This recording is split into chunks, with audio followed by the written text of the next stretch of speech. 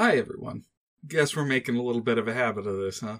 Don't worry, no audio problems this time. I think I've honestly got them licked, at least for the time being.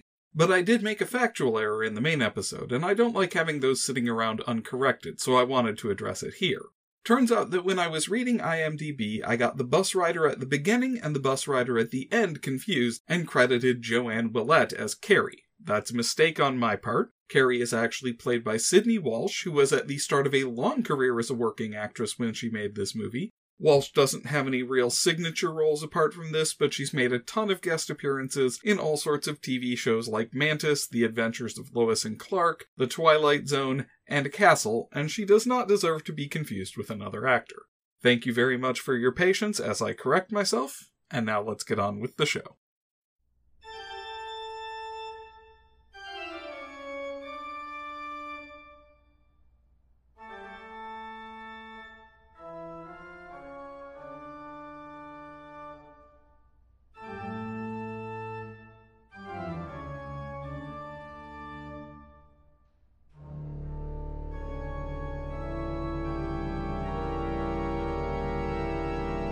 Half-Price Horror.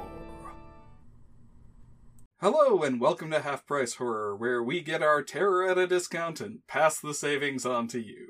Half-Price Horror is a spoiler-heavy podcast that takes a deep dive into scary movies curated by the selection at the local half-price bookstore. I'm your host, John, and today we'll be taking a look at A Nightmare on Elm Street Part 2, Freddy's Revenge, from 1985. And look, I know this is where I normally start with the writer and director, but I'd like to first take a look at that title because it makes no goddamn sense. It would have made sense for the first movie, where Freddy was getting his revenge on the parents of Elm Street for killing him, even though that's a pretty tangled mess in and of itself because they were entirely justified in their actions based on the admittedly highly unlikely scenario presented to us in that film. But it definitely doesn't make sense here, in a movie where the people Freddy might want to get revenge on for the events of the original Nightmare don't even appear, and he's mainly seeking to get a physical body so he can continue the killing spree he started when he was alive. This is literally the opposite of Freddy's revenge. Freddy is moving on and loving life. He's over what the parents of Elm Street did to him, and he'd like to get back to doing what fulfills him again. But since you can't call it A Nightmare on Elm Street Part 2, Freddy performs a little homicide as self-care, we instead got Freddy's Revenge, written by David Chaskin and directed by Jack Sholder. But the story of this film begins before either of those men got involved, with Bob Shaye and New Line Cinema. Only their second release, the original Nightmare on Elm Street, was a huge financial success for people who weren't Bob Shaye and New Line Cinema. As I mentioned in my episode on the first installment, they were constantly plagued by financing problems during the making of Nightmare, and Shaye was forced to agree to a lot of bad deals in order to drum up the cash to get the movie made. As a result, a lot of the profits from Nightmare wound up going to creditors, leaving the fledgling studio only barely better off than when they started.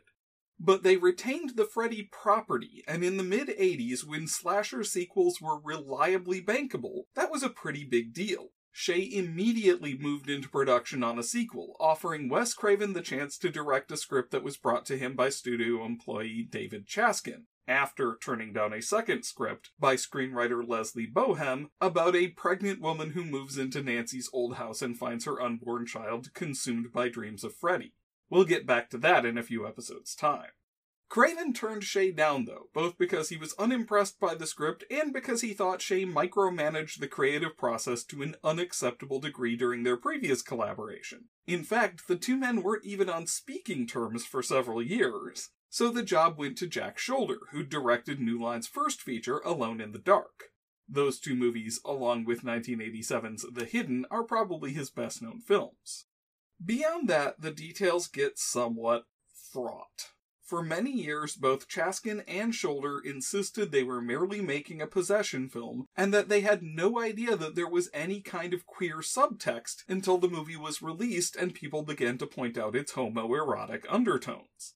But as the years went by and the film began to receive a re-evaluation from scholars looking at queer cinema, Chaskin began to playfully suggest that yes, he did in fact approach his screenplay from the angle that in an era of intense homophobia and the threat of AIDS, which killed 8,500 people in 1985 alone, nothing would be more terrifying to the teenage boys in the target audience than discovering that they might be secretly gay. This would have been an issue under any circumstances. A straight man writing a gay panic horror film isn't likely to be the best judge of what's homoerotic and what's homophobic, and this was an era when the term sensitivity reader didn't even exist. But the situation became even more fraught when Mark Patton, a gay actor who was closeted at the time, was cast as protagonist Jesse Walsh. Patton didn't have a ton of screen credits when he got the part, but the ones he did have were pretty choice. He played Joe Qualley in Come Back to the Five and Dime Jimmy Dean, which was directed by Robert Altman, so just like Ronnie Blakely, he was an Altman protege appearing in a Freddy Krueger film, and it earned him plenty of attention. Getting his first lead role in a major motion picture was a pretty big deal. But once he got on set and production began, it became obvious to him that the film was going to get him typecast as gay characters in an era where it was becoming increasingly important for his own safety to avoid being outed. The documentary Scream Queen from 2019, starring Patton, provides a pretty good picture of what it was like to be gay in that era. With both Shoulder and Chaskin claiming ignorance of the film's subtext, most of the burden of criticism for what was seen at the time as an unacceptably gay franchise movie landed squarely on him, and he left the entertainment industry entirely until 2016. He's since resumed acting, although sadly his health is declining as of this year after decades of successfully managing his own HIV. Robert Englund never shied away from the homoerotic subtext. He returns as Freddy Krueger despite a lapse of judgment on Bob Shaye's part in refusing to meet his salary demands. They filmed for about 2 weeks with the substitute Freddy before bowing to the reality that Wes Craven had figured out a whole movie ago that this was an actor's part and you couldn't just slap any old stuntman into the Freddy makeup and hope for the best. He maintains to this day that he understood exactly what was going on and played his character as a seducer more than a possessor, and he never placed any of the blame for the film's themes on Walsh. Because he's a class act, that's why. Oh, and speaking of that makeup, David Miller was unfortunately busy working on Cocoon when production began on Nightmare 2 and wound up recommending his good buddy Kevin Yeager to pick up where he left off. With no direct photo reference to work from apart from stills from the movie, Yeager decided to put his own touches on Freddy, emphasizing the goblin-like profile of the face and making him look a little more like an imp than a burned human. He went on to do the makeup for the next 2 Nightmare movies, along with, The Hidden, Cherry 2000, 976 Evil, The Phantom of the Opera, Bill and Ted's Bogus Journey, Hellraiser Bloodline, The Dentist, Bordello with Blood, Face Off, Mission Impossible 2, and Aeon Flux. Just to name a few. His working partner on this film, Mark Sjostrom, did the transformation effects, and his name's come up a couple of times on this podcast before. He worked on both Phantasm 2 and 3, as well as Evil Dead 2, all special effects extravaganzas. But that's just a tiny sample from a career that's included The X-Files, the TV version of Buffy the Vampire Slayer, the live-action version of How the Grinch Stole Christmas, Star Trek Voyager, Deep Space Nine, and Generations, Dick Tracy, which had a murderer's row of makeup effects artists working on it, Deep Star 6, Prince of Darkness, From Beyond, and Videodrome. A true legend of the industry. Getting back to the actors, Jesse's best friends are Grady, played by Robert Russler, and Lisa, played by Kim Myers. We've mentioned Russler before in the Jacob's Wife episode, but it's been a while since that one came out, and it's worth mentioning that he had a recurring role on Babylon 5 as Warren Keffer, plenty of character roles on film and television, including the TV movie of Sometimes They Come Back, and sizable parts in the cult classics Vamp and Weird Science. Basically, he's a hard-working actor who's always in demand. And Myers, who got the part of Lisa for her uncanny resemblance to Meryl Streep, has also stayed in steady work ever since 1985. She was in Hellraiser Bloodline and did an extended stint on the TV show The Pretender, and she's also done smaller roles on everything from Seinfeld to Jag to Judging Amy. As always, we admire the heck out of our Hollywood day players who have to do everything the big stars can without ever developing an ego or an attitude. Speaking of which, Lisa's friend Carrie, who has a small role, but trust me, there's at least one very memorable moment in it, is played by Joanne Willette, also a day player and working actor, although she had a very lengthy role on Just the 10 of Us with none other than Heather Langenkamp. Sadly, it was that role that wound up saddling Langenkamp with her very own stalker for several years, a story we'll get back to in 1994 when it impacts the franchise in a metatextual way for A New Nightmare. That just leaves our adults in the story, and as with the first one, we get to spend a surprisingly large amount of time with the parents of the main characters. Jesse's mom and dad are played by Hope Lang and Clu Gulager, respectively. Lang was a character actor and day player with roles dating back into the 50s, while Gulager started his career in westerns before reinventing himself as a horror regular with both this film and Return of the Living Dead in the same year. He was Bert, owner of Unita Medical Supplies. As a result, it's probably Gulager who'd be more familiar to horror fans with roles in The Hidden, Uninvited, Piranha 3DD, and Feast, although Lang had a role in David Lynch's cult classic Blue Velvet. Lisa's mom and dad are played by Melinda Fee and Tom McFadden. Fee was already out of acting by the early 90s, but she did have a pretty good run in the 70s and 80s, including a role in the hidden gem Fade to Black, and a recurring role in the 1970s TV series version of The Invisible Man. Not to be confused with Gemini Man, another 70s series about a man who could become invisible, although I'd certainly understand if you did get them mixed up a little. McFadden was similarly active in film and television over the course of the 70s and 80s, mostly television, but he did make an appearance in a film directed by England, 1988's 976 Evil, which we are going to get to someday, I promise. Probably right after Terror Vision and the Premature Burial. And Grady's mom and dad are played by Donna Bruce and Lyman Ward, who took on the part that Bob Shea wanted for himself, more on that later, I swear, with Bruce having only one acting credit, this film, and Ward showing up in all sorts of minor roles in film and television, but probably none more memorable than his turn as Ferris Bueller's dad in Ferris Bueller's Day Off.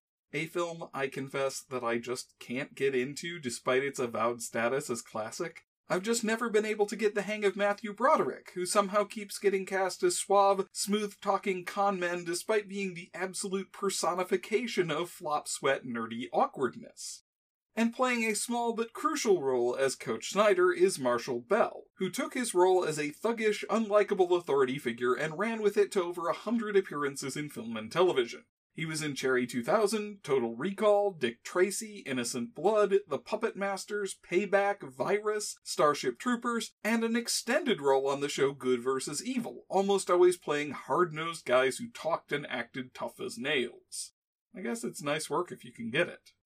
All of which leads us to Nancy's home, now the wholesome Midwestern anytown of Springwood, complete with tree-lined streets, as we pick up where we left off.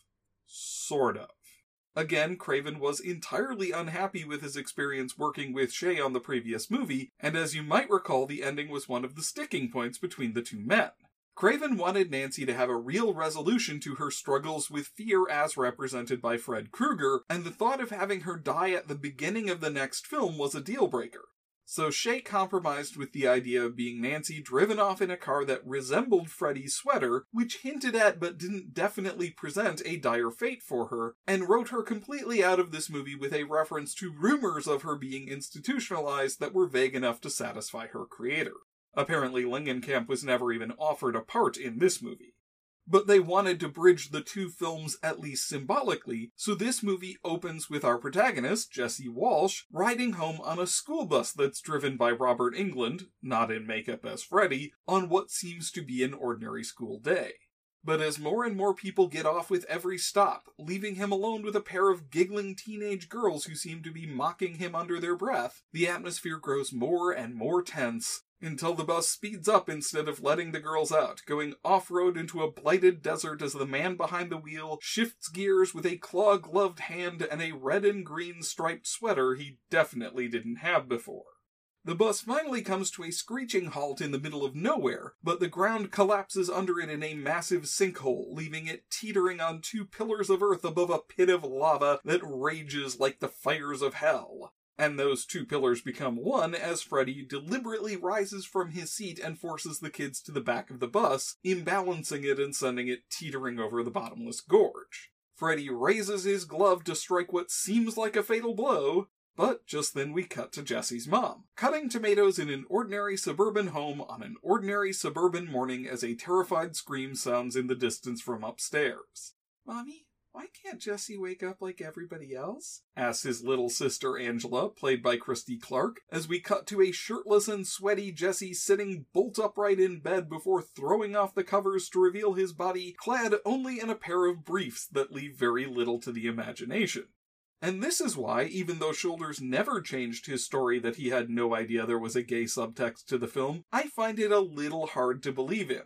Patton is sexualized in virtually every scene in a way that would be called a textbook example of the male gaze if it was directed at a woman. He's being shot with lots of attention to his physique, and while I can believe Shoulder might not have known he scouted a gay bar for a location, and I might believe the chemistry between Patton and England was added by the actors, I just can't accept that someone would shoot this scene this way and not think they were making the movie to be either for gay men or straight women. And New Line wasn't making horror movies for straight women in the mid-80s. Jesse comes down to breakfast, which for his dad appears to be 2 fried eggs and a whole plate of raw tomatoes, so he's clearly a sociopath, and we're given an immediate sense of the dynamic in the household. His father is stern and authoritarian, demanding a clean room and a polite attitude despite Jesse's obvious recurring nightmares and stressed out demeanor, while his mom is loving and concerned but very much stuck in the classic role of a housewife in a very patriarchal household and unable to assert herself in the face of her domineering husband. It's a dynamic that's not good for a young man who doesn't fit into conventional models of masculinity, and it's only going to get worse as the film progresses. Jesse rides to school in his battered old convertible with Lisa, who gets one of the all-time stagiest introductions when Jesse opens the front door to find her facing the street for absolutely no diegetic reason, solely so that she can turn around and smile for the camera. And we jump ahead to gym class, where some of the kids are practicing archery while others are playing softball.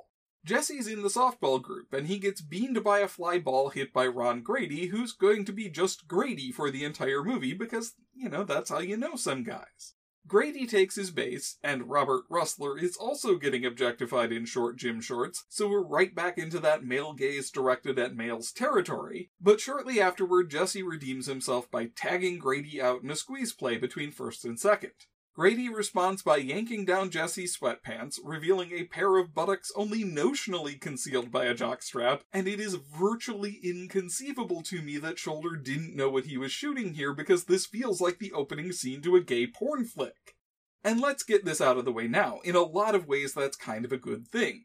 1985 was not a good year for queer cinema, and honestly not a great year for the queer community in general. Paranoia over AIDS was forcing a lot of gay people back into the closet, and the disease itself was killing thousands of gay men while the Reagan administration remained conspicuously silent on the topic, and many other politicians either took the tack that this was God's way of getting rid of sinners, or worse suggested that the gays needed to be quarantined and isolated to protect the straight population. There were almost no intentionally queer stories out there, gay panic was frequently played for laughs, and so stories like this that slipped through the cracks with an LGBT plus subtext intact were in some ways like a lifeline to a minority that needed to see themselves represented in culture.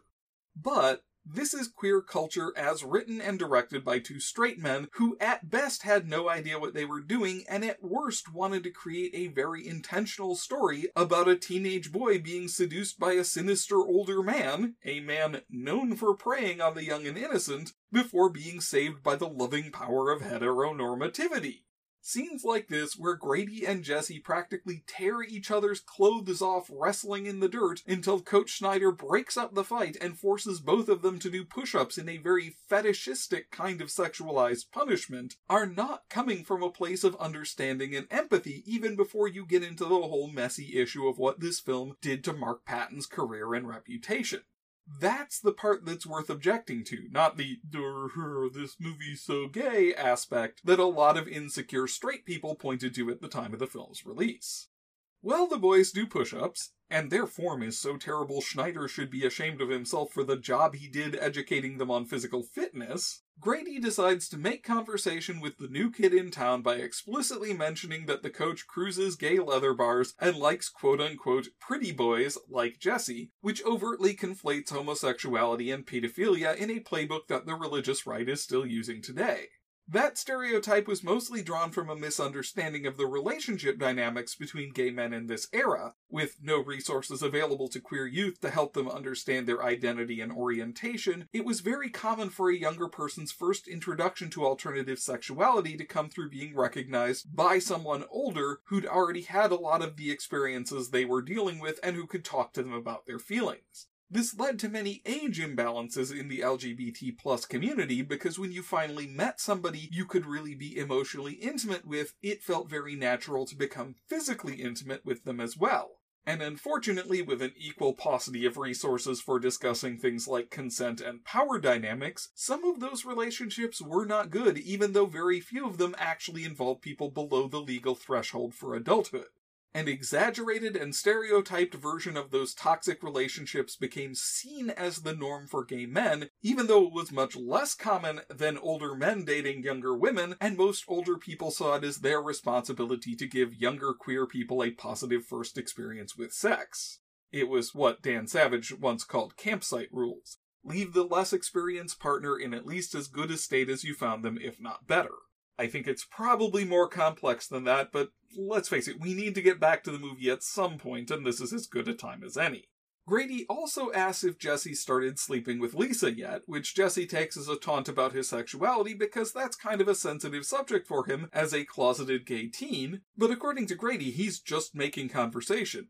I do kind of love the way Robert Russler plays what could have been a genuinely unlikable high school bully stereotype, and plays him with so much big himbo energy that you really do get the impression he doesn't mean any harm by anything he does. He scuffles with Jesse because he's a physical guy. He plays pranks because he's got a thick skin and assumes everyone else does too. And in general, he's just a goofy teen who hasn't yet learned that not everyone takes everything in stride the way he does. You can picture him growing up into someone very sweet once adulthood sands off some of those rough edges. And he probably wins prizes for his tropical fish, too.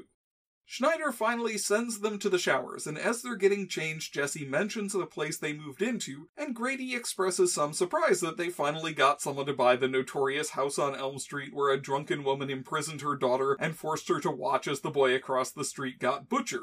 Jesse dismisses that as another prank, but as we see in the very next shot, nobody even took the illegal bars off the windows from 5 years ago, so there's a realtor out there somewhere who's risking their license. They did change the front door, though. It's now red and will remain red for the rest of the series. Jesse's trying to sleep, but the room is so hot that he can't settle, and he goes down to get a cold drink while wearing what appear to be doctor's scrubs? Okay, I know they're not, but it is a very odd choice of shirt. He spots someone moving around in the bushes outside, though, and goes to see who it is in a scene that's very reminiscent of Tina's death in the previous movie. Instead of being attacked by Freddy, though, he sees him down in the basement through an outside window, retrieving his glove from where Marge stashed it, and he goes back inside to find out what's going on, only to realize too late that Freddy's aware of his presence and he can't shut the basement door. We, of course, talked about the house as a Freudian metaphor for the mind of its inhabitant back in the Dead Alive episode, and it's worth remembering that the basement usually symbolizes repressed and buried feelings. In that light, it's highly significant that there's a man in Jesse's basement and he can't keep him shut down there. Jesse turns, calling for his dad, but Freddy's right behind him saying, "Daddy can't help you now." And yes, even though we were a good 30 years away from the internet phenomenon of calling every handsome man above the age of 40 a daddy, the sexualization of the term was well underway by 1985. Everyone here knows exactly what they're doing. Especially Robert Englund, who here takes the role he portrayed for Wes Craven and makes it his own, with a scene that's probably one of the most memorable Freddy moments in the whole franchise. Krueger caresses Jesse's face with his blades and says, "I need you, Jesse. We've got special work to do here, you and me," in a way that feels both sexual and dangerous at the same time. And Patton's facial reactions really convey the mix of horror and arousal he's feeling in that moment. England wanted to go further and insert one of the blades into Jesse's open mouth, but apparently one of the makeup artists pulled Patton aside and suggested that maybe simulated knife fellatio wasn't the way to go for an actor trying to stay closeted. Kruger then says, "You've got the body, and I've got the brain," before taking off his hat and tearing through his own skin as if it was paper to reveal the pulsing gray matter just under the surface. As in the first nightmare, we've got self-mutilation as a theme, with Freddy almost reveling in the unkillable nature of his dream body. This is really the last movie before the series becomes a franchise, and it's interesting to see what Chaskin and Shoulder took away from Craven's original as a trademark of the character and what they left behind. Jesse wakes up screaming at the sight, like you would, and although his parents run in to check on him with commendable speed, almost like they were standing right outside the door waiting for their cue, Jesse insists it was just a bad dream and he's fine now. The next day, though, he falls asleep in biology class and has a very phallic dream of a serpent constricting itself around his throat. It turns out not to be a dream, though, but a prank played on him by Grady. He apparently managed to, in full view of the teacher midway through a lecture, sneak over to the tank where the 6-foot-long boa constrictor that's supposedly the class pet was being kept, and draped him over Jesse's shoulders without waking him and without alerting the teacher, played by Edward Blackoff, who is, let me again remind you, less than 20 feet away and staring directly at the students. Unless you're the kid from The Incredibles, this is a bit that kind of strains credulity, is what I'm saying here. After school, Lisa is swimming in the family pool when she gets a call from Jesse that she takes on her cordless phone, both of which would have been signifiers of wealth in 1985. They make plans, but Jesse's dad immediately breaks them when he insists that Jesse unpack all his belongings and clean his room before he can head anywhere, leading to one of the more infamous sequences as Patton dances his way through a room-cleaning montage in a way that feels very natural for a teenage boy in a private space where no one can see him, and intensely humiliating to put on movie screens for all of America to watch for the rest of time. There's a phrase, "dance like no one is watching," and Mark Patton definitely takes it to heart here as he holds one of his childhood toys in front of his crotch and improvises simulated masturbation. This is another one of those very fraught scenes in hindsight. Chaskin points to it as an example of the way that Patton took the gay subtext of the film and made it text, then complained that the screenwriter and director pushed him out of the closet. Patton insists that he was forced to improvise when the scripted antics weren't working, and that everything he did had the blessing of the writer and director at the time, and it's only now when they see how the scene was received that they claim it was all his idea. Either way, it's a moment that Patton mentions in the Never Sleep Again documentary that he'd love to simply erase from existence, although by the time the Scream Queen documentary rolled around in 2019, he'd obviously come to embrace the camp aspect of the whole thing. And that's really kind of the unspoken truth about the whole Freddy series. This one has developed a reputation as quote-unquote the gay one, not as a pejorative for bad, but in the sense of being campy and queer-oriented, but the truth is they're all kind of gay because they're also incredibly artificial and exaggerated and theatrical in their aesthetic, and camp has become inextricably associated with queerness because queer people have had to perform heterosexuality for so long to survive and very quickly came to realize that there was no degree to which you could exaggerate heterosexuality that would come across as too over the top for straight people. Freddy's whole persona is camp. It's a performance of menace for the benefit of an audience of victims, and that's only going to get more true as the series progresses. This is just the installment that's least shy about admitting it. In any event, Jesse's mom leads Lisa up to his room right in an especially embarrassing moment in the dance, and it's humiliating but in a safe way because Lisa very clearly thinks it's cute. Although I'm way more interested in the sign on Jesse's door that says no out-of-town chicks. Not because of the sentiment, although man does that feed into the gay subtext of the movie, but because the I in chicks is clearly painted over another letter, and I can't stop thinking about Jesse going into an office supply store, buying a no out-of-town checks sign and some whiteout, and giggling incessantly all the way home at his plans for it. Jesse's mom leaves the two of them alone together, which feels a lot like a sign that she knows more about her son's sexuality than she's letting on, and Lisa helps Jesse unpack and get organized. She finds a diary in the closet, supposedly left by Nancy when she lived in the house, and both the director and the production designer deserve a little side-eye here because there are multiple shots where you can very clearly see that Myers is looking at a completely blank book. This is what lorem ipsum is for, guys. The two read from it, at first titillated and amused by Nancy's voyeuristic descriptions of Glenn, but growing more and more horrified as the entries turn to descriptions of her dreams of Freddy. Jesse connects it to what Grady said earlier, clearly troubled, and that night he wakes into a dream of such intense heat coming from the furnace downstairs that the contents of his bedroom are slowly liquefying. He goes down into the basement and finds the furnace dark and cold, though, and can't stop himself from removing the knife glove from its hiding place. The furnace bursts into life, and Freddy appears, telling Jesse to try it on for size. Jesse refuses, dropping the glove, but when he trips and falls, he wakes up to find himself genuinely down in the basement with the lethal weapon lying on the floor in front of him. It's clear that finding Nancy's diary escalated and accelerated whatever's happening to him. The next day, Jesse tells Lisa about his dream, and she tries to put a positive spin on it by suggesting that maybe he's having some sort of visions of whatever Nancy experienced, like the psychics police call in to help them solve their cases. Police do not actually call in psychics to help them solve their cases. She asks to borrow the diary, and then Carrie arrives and the conversation turns to the big pool party Lisa's throwing that weekend. You know, the one that certainly won't factor into the third act in any way. There's a bit of comedy that follows as Grady and Jesse banter about Coach Schneider in the locker room in a way that suggests they're genuinely becoming friends, and of course the coach hears them complain about him and sends them back out for another series of identical push-ups. Very identical, in fact, right down to the extras in the background. It's clear they just reused a previous shot.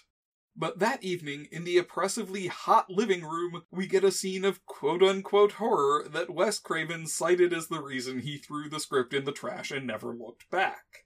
Because the family's pet parakeet is apparently possessed by Freddy, and it kills the other pet parakeet? And when Jesse tries to reach into the cage, it escapes and dive bombs the family, drawing blood and inciting, terror? Until it explodes in midair in a gout of flame? And Jesse's dad accuses him of feeding the bird a cherry bomb as a prank? I have no idea what's going on here. I don't know how this connects to the rest of the story. I don't know how it develops the themes of the movie. I don't know why anyone thought an evil parakeet would be scary. I don't know how it stayed in the script after one of the most respected horror directors in the history of the genre pointed out how catastrophically stupid it sounded. I'm glad it stayed, because I enjoy camp as much as the next guy, and if we're talking campy, there cannot be a better example than Clu Gulager fighting a killer parakeet, but this is just the most bewildering little interlude in the entire series. That night, though, things start getting a little more real.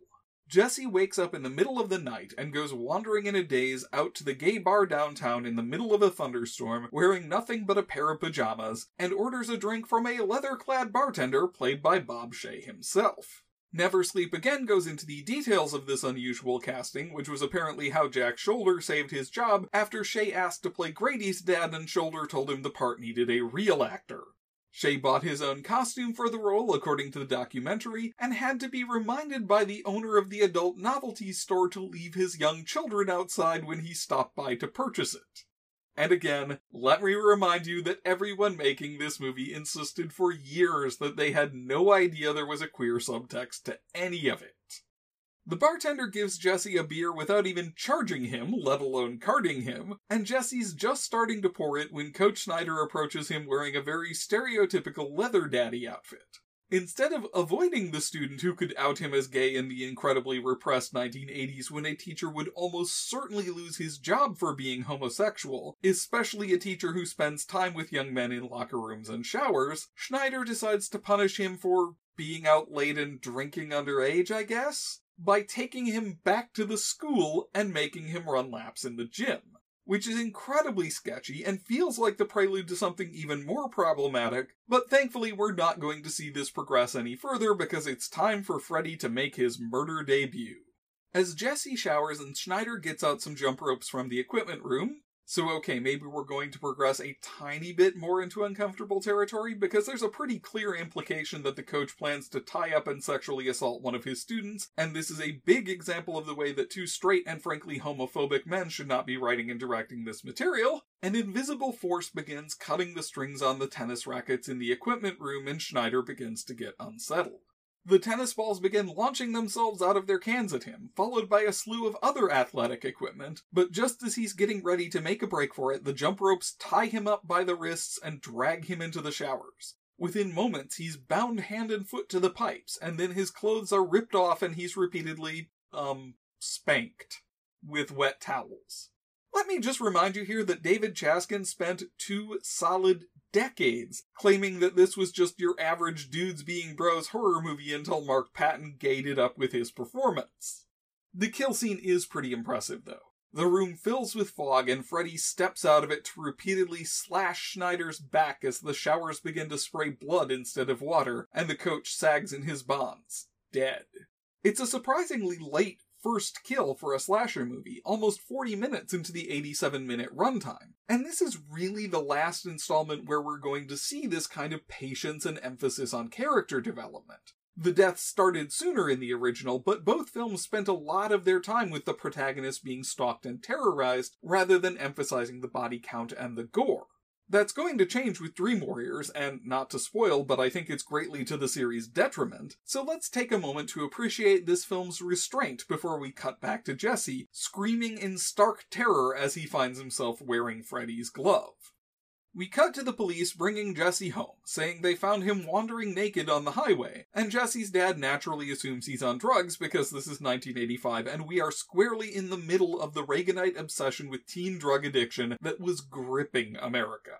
I would have been 10 at the time this movie was released, too young to see it without pulling the kind of theater-hopping shenanigans that I was way too square and nerdy to even think about at that age, and I can remember the constant bombardment of anti-drug propaganda that hit us almost daily at school and in popular culture. Every kids show had at least one public service announcement reminding us that users are losers. Every sitcom had a very special episode where someone developed a substance abuse problem and resolved it in 30 minutes, minus commercials, and the First Lady took time out of her busy schedule of consulting astrologers to determine the foreign policy she was going to manipulate her senile husband into implementing to personally let us know that we should just say no. To drugs, of course. When it came to AIDS, which was claiming the lives of her close personal friends from the couple's Hollywood days, the safest policy was to not say anything at all. But, to be fair, to Jesse's dad, not Nancy Reagan, who doesn't deserve it and didn't reciprocate it with any fairness of her own, once you absent the supernatural as an explanation, there are really only 2 reasons why your teenage son would be wandering around naked in the middle of the night during a thunderstorm, and drugs are kind of the more hopeful one. The alternative would be that Jesse was developing schizophrenia, which often has its onset at this age, and even though they were making strides in treating the disorder with drugs, it was still a disease that made life a lot harder for a lot of people. So even though he's a jerk, I can kind of forgive him for wanting to believe that maybe his son just dropped acid and needs some help. Because he's a baby boomer, though, his conceptual toolkit for dealing with a son who's either addicted to drugs or undergoing a psychotic break is limited to get tough with him and show him some discipline, and his wife is clearly irate with his attitude toward Jesse as the young man heads to school. On arriving, he and Lisa find ambulances and cop cars galore due to the locker room's new status as a crime scene, and surprisingly enough, absolutely no one connects the murder of Coach Schneider to the teenage boy who is found wandering around naked in the middle of a thunderstorm with no alibi and no explanation for his behavior on the night of the killing. This despite Jesse's obvious guilt-stricken reaction to hearing about it from Grady.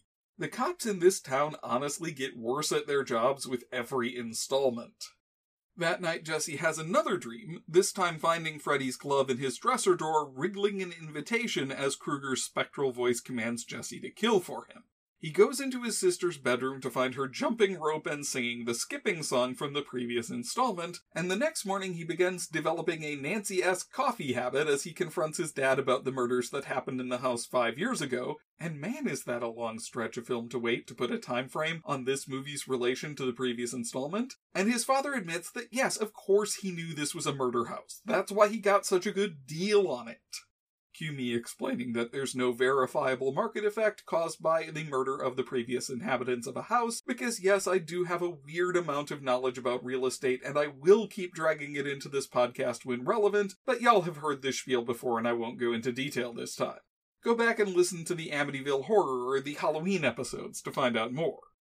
Dad insists that everything's fine and there's nothing supernatural going on, despite the constant heat and the exploding parakeet, but just then the toaster catches fire without even being plugged in, and the scene has to abruptly end because the screenwriter doesn't have any idea where to go from there that doesn't involve either unrealistic denial on the family's part or a decision to leave that ends the film before the third act can get going. So we instead cut to Lisa, reassuring Jesse that just because he had a bout of sleepwalking where he dreamed he killed his gym teacher, it doesn't mean that he has any actual connection to the currently unsolved murder that's the talk of the school. I think Lisa has a real future in the Springwood Police Department, folks.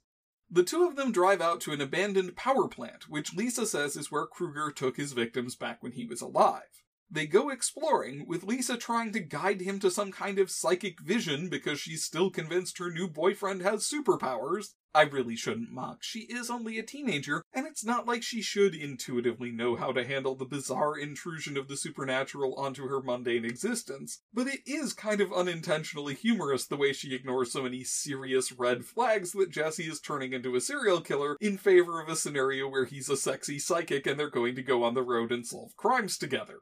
Needless to say, it doesn't work like that, and they leave disappointed. That night, Jesse wakes up out of a dream to find himself standing over his sister's bed wearing the knife glove, in an absolutely chilling moment that's probably the film's most subtle and ominous scare, and he starts washing down stimulant pills with caffeinated soda in an attempt to avoid falling asleep again. But as with the previous film, this is only a stopgap measure, and he winds up drifting through the day in a haze of exhaustion despite his friend's best efforts to reach out to him. All of which leads to the pool party at Lisa's that evening, a big bash with about 20 teens who really should have been given more attention during the casting process, and the film's third act. It starts when Lisa's mother, who goes well beyond cool mom and straight into neglectful mom, lures Lisa's dad up to the bedroom and leaves the party completely unchaperoned. This leads to wild drinking, loud music, and uninhibited sex the way that absolutely zero high school students would have been comfortable enough to engage in at that age, but again, this is a series that regularly indulges in high camp, so we're going to forgive it for that. Lisa takes the opportunity to make a move on Jesse in the cabana, and he's at first reluctant to make out with her in a way that only a deeply repressed gay teenager can be, but he gets more and more into it as Freddy takes over. When Freddy unrolls a thick, slimy gray tongue out of Jesse's mouth, though, that's a little too much for him, and he goes running out into the night in a moment that could not make its own subtext any more clear. Only that's a complete and total lie, because Jesse then goes racing over to Grady's house where his friend is hanging out shirtless in his room, and tells him that he's afraid there's a man trying to get inside his body and he needs to sleep with Grady tonight so he can feel safe.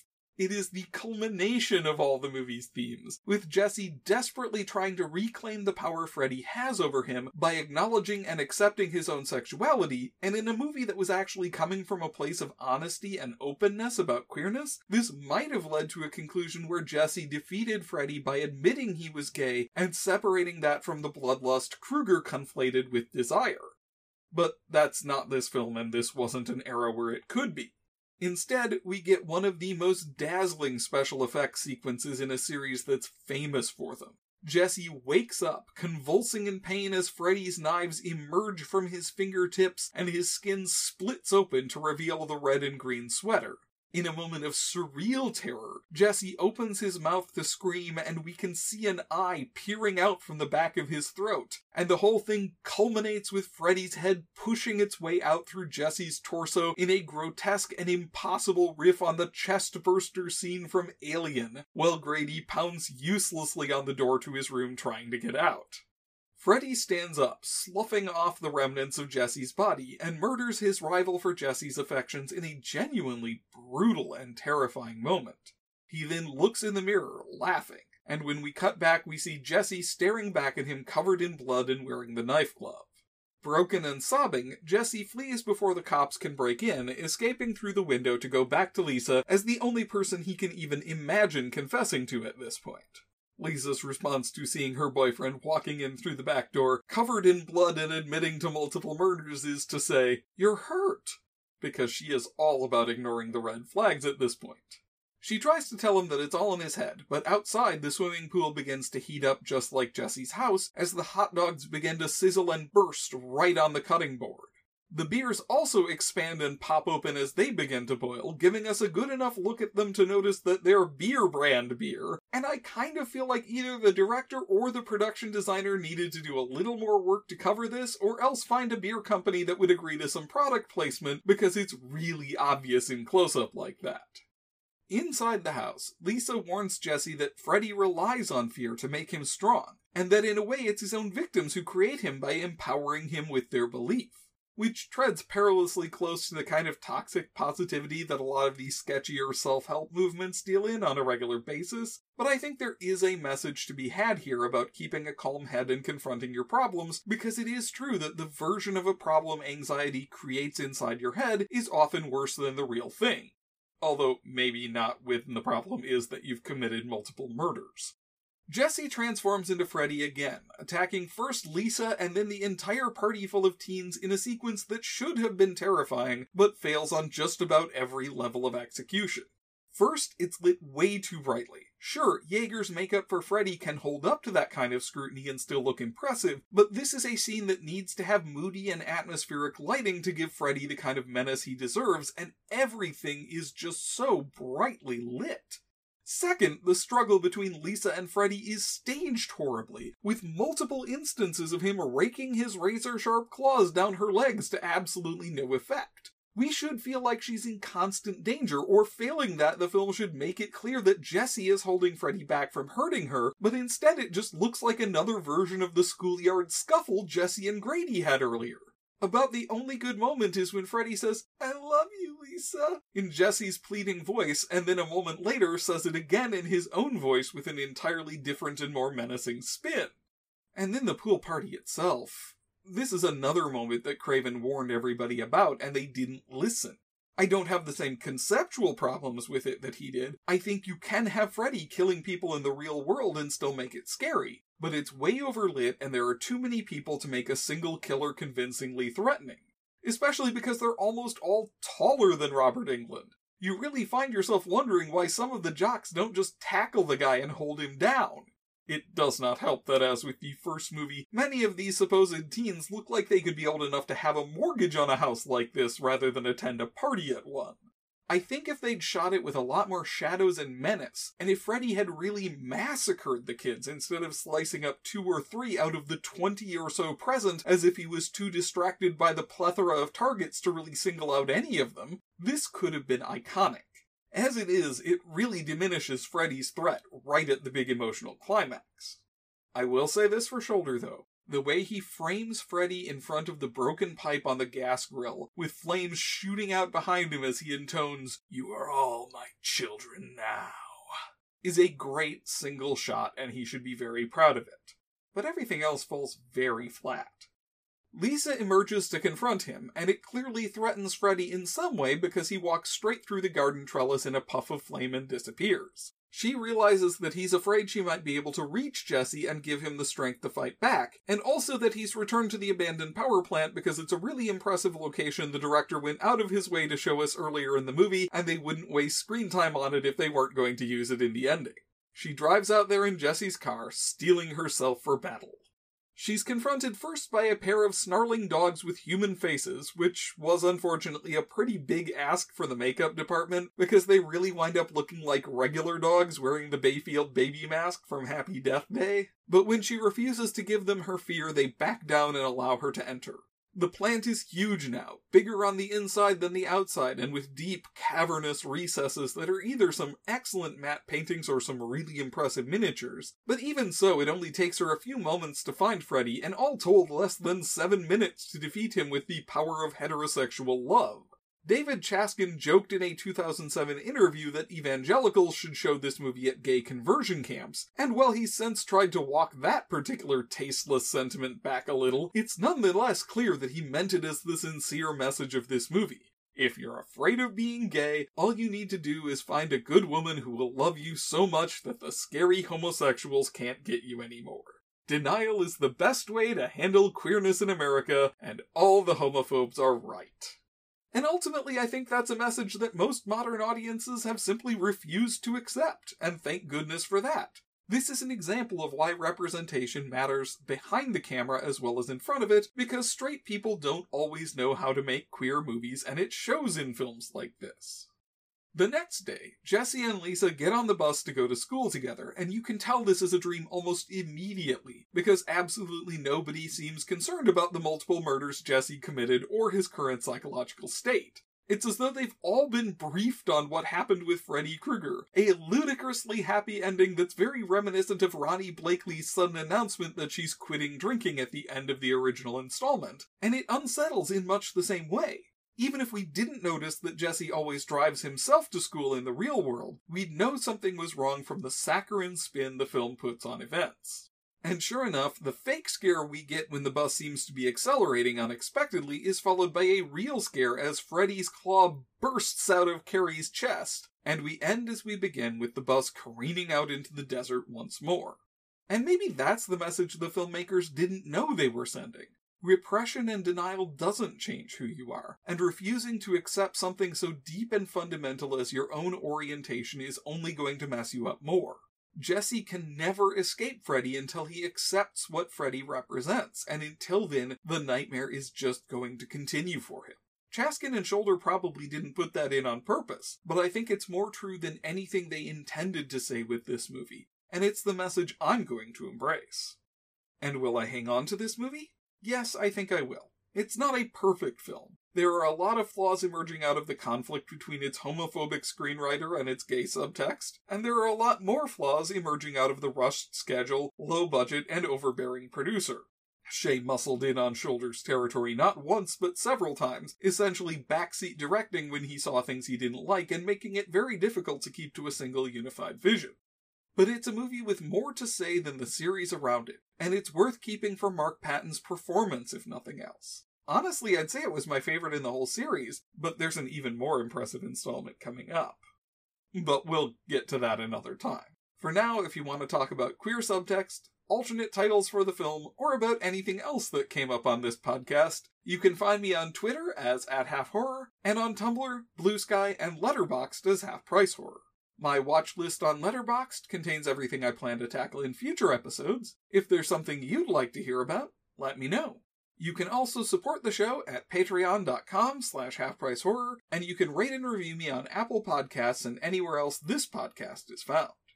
And next time on Half Price Horror, believe it or not, we still haven't gone through all the movies my wonderful family got me for my birthday all the way back in August, and I'm happy to say I got some real deep cuts in there. No pun intended. So for next time, we're going to dig into the back shelves of the video store and go with controversial independent filmmakers the Soska sisters and their 2012 cult classic, American Mary.